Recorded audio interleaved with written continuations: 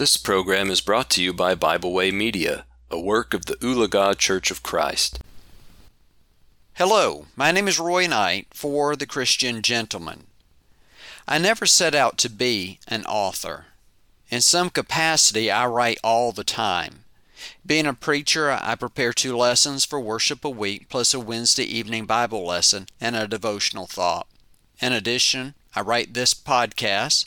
I also write an article for the local paper. With this, I write lessons for summer series that congregations invite me to do, and from time to time a gospel meeting. In addition to this, there is the occasional article for the Carolina Messenger, as well as lectureships that I may be asked to speak on. All in all, that is a lot of writing for someone who did not like reading and writing in high school. Reading and writing was always hard for me, but I have come to live with it. I've taken what I have written and compiled them into 3 books, and Lord willing, the 4th will be out in a few months. My main purpose for writing is not to simply write a book, but to help people to know Jesus, to know His saving grace, and to understand His plan of salvation. After all, salvation is what really matters, isn't it? Jesus said in Matthew chapter 16 and verse 26, "For what profit is it if a man gains the whole world and loses his own soul?" With that said, I would encourage you to write. Writing a book may be the furthest thing from your mind, and that's fine. Everyone doesn't need to write a book. I have encountered people who have said to me, "I need to write a book." We would sit down and talk, and they would come up with the most interesting stories. Stories that needed to be preserved for their family legacy. I once knew a lady who grew up in the Depression. She was born in 1930 and could tell you all about her childhood and the struggles of life in North Alabama. She at one time met Henry Ford. Her father worked for the TVA before coming to South Carolina and starting a new life here with the railroad. After talking an hour or 2, she would always say, "I need to write a book." I encouraged her to write one, but she never did. Many of those stories will be lost to time. I know a man in Oregon who is 102 years old. He was born in a sod hut. His father was a cattleman. During World War II, he was a demolition expert. He once told me that he saw Mussolini hanging by his toes when the American troops entered into Italy. Though I could sit and listen to him for hours, I do not know how much of his experiences were ever written down. If not, many of those stories will be lost to history. I encourage people to write so that those stories will not be lost. Following generations will delight in hearing what their parents, grandparents, and great-grandparents experienced in their lifetimes.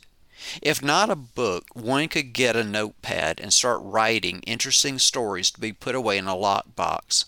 One could start pecking away on their computer to print up a few pages to be tucked away in a secure place. One may think about writing a letter to their children or grandchildren or even great-grandchildren. Though we may never see them, wouldn't it be wonderful to get a letter from a great-grandparent telling them of the life in which they lived and the hopes in which they wished for them? I like getting letters from anyone, but receiving a letter from a great-grandparent is a treasure. Just something to think about. If you haven't thought about it before, God Himself is an author. He wrote the Bible for you and me. The Bible is from the finger of God to us. The Apostle Paul stated in 2 Timothy chapter 3 and verses 16 and 17, saying, "All Scripture is given by inspiration of God and is profitable for doctrine, for reproof, for correction, for instruction in righteousness, that the man of God may be complete, thoroughly equipped for every good work." The Apostle Peter said concerning the Bible, "For prophecy never came by the will of man, but holy men of God spoke as they were moved by the Holy Spirit." 2 Peter chapter 1 and verse 21.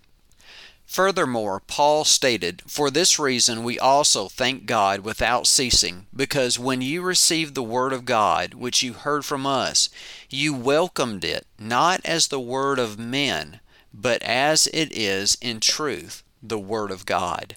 1 Thessalonians chapter 2 and verse 13. God wrote the Bible so that we could understand our creation and His ultimate desire for us, and that is for us to be with Him in heaven. If your grandparents were to sit down and write you a book, wouldn't it be worth reading? How much more if God wrote you a book? He did, and it's called the Bible. I hope that you will read it and appreciate all that went into His plan of salvation through Jesus Christ for you.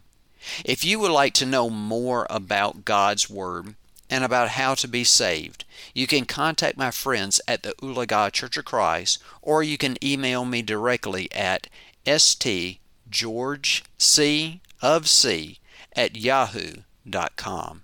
I would always love to hear from you. That's all I have for right now. And what does the Lord require of you? But to do justly, to love mercy, and to walk humbly with your God. May the Lord bless you as you seek to do His will, and I'll see you next time on The Christian Gentleman. In parting, I'm excited to announce to you my newest book, There is a River Volume 2. If you enjoyed Volume 1, you will enjoy this one as well. Each devotional thought helps us to see ourselves in the light of God's Word.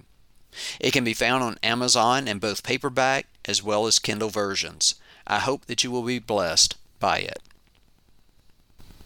We hope you enjoyed this program. We encourage you to subscribe to our podcast on Pandora, Spotify, or Podbean. Thanks for listening.